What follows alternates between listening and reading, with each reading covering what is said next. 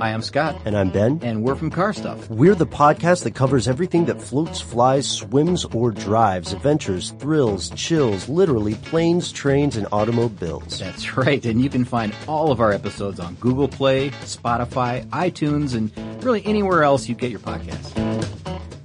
Hey everybody, if you're like me, there are constantly things that make you curious about the world. That's why I do this show. I'm sure it's why you're listening. So that's why I want to recommend the Great Courses Plus to you. And I keep encouraging you to sign up for it. The Great Courses Plus offers a huge library of engaging video lectures presented by award-winning professors and experts in their fields.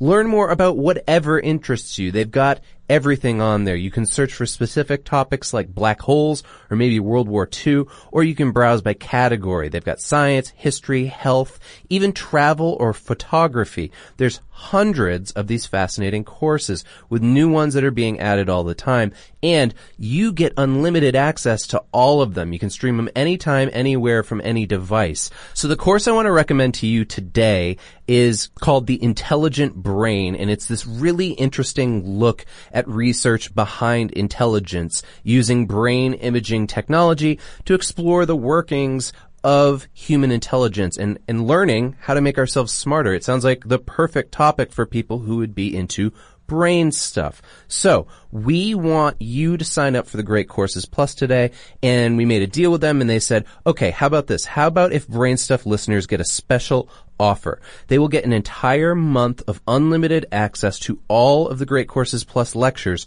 for free. So start your free month today. Go to thegreatcoursesplus.com/brainstuff. And remember, that is thegreatcoursesplus.com/brainstuff.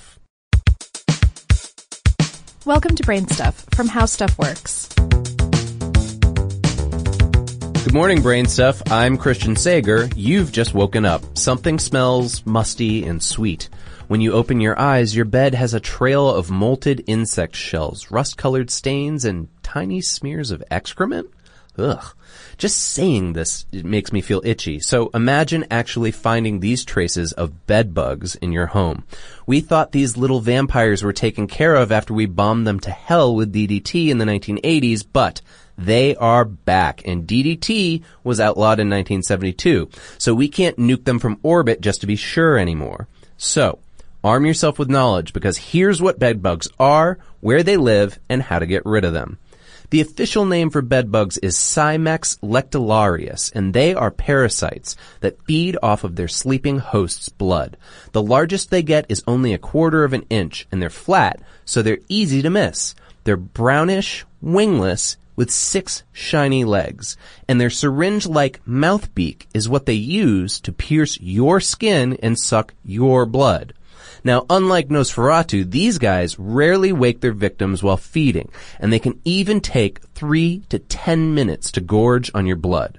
Now, while drinking, they actually release their own saliva into your broken skin, which can eventually cause an allergic reaction. Luckily, they don't spread disease, but the bites can swell and itch, except for 30% of people who have no reaction to these bugs at all. Even still, they probably won't drain you dry. It actually would take 100,000 bed bugs feeding on you for at least a week to make you anemic. Now, let's put one misconception to rest, though. Bed bugs aren't a sign of poor hygiene. Even immaculate mansions can get them. It only takes one to ride on in and infect your whole home. But the messier the domicile, the more places they have to hide. Here is a short list of spots that they can conceal themselves: sofa seams, bed frame cracks, torn wallpaper, backpacks, light switches, televisions, clocks, phones, rugs, baseboards, curtains, clothing, towels, or even pillows. Basically, anywhere that's dark and protected is up for grabs. One way to tell you've got them is from the coriander-like odor that they release when they are alarmed. The worst part is they can live up to a year without eating. So even if you move into a totally vacant residence, they could still be there, waiting. So then, how do we kill them? Well, like with any vampire, you should hire a professional. They must be exterminated. They're incredibly tenacious critters, and to successfully eradicate them sometimes takes up to 4 different treatments. There's dry ice sprays, steam, vacuuming, fumigation, and insecticides.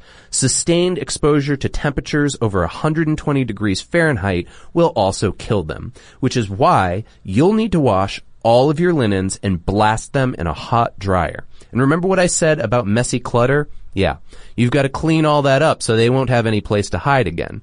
Some people also use plastic encasings around their mattress, box spring, and pillows to keep them from ever returning again.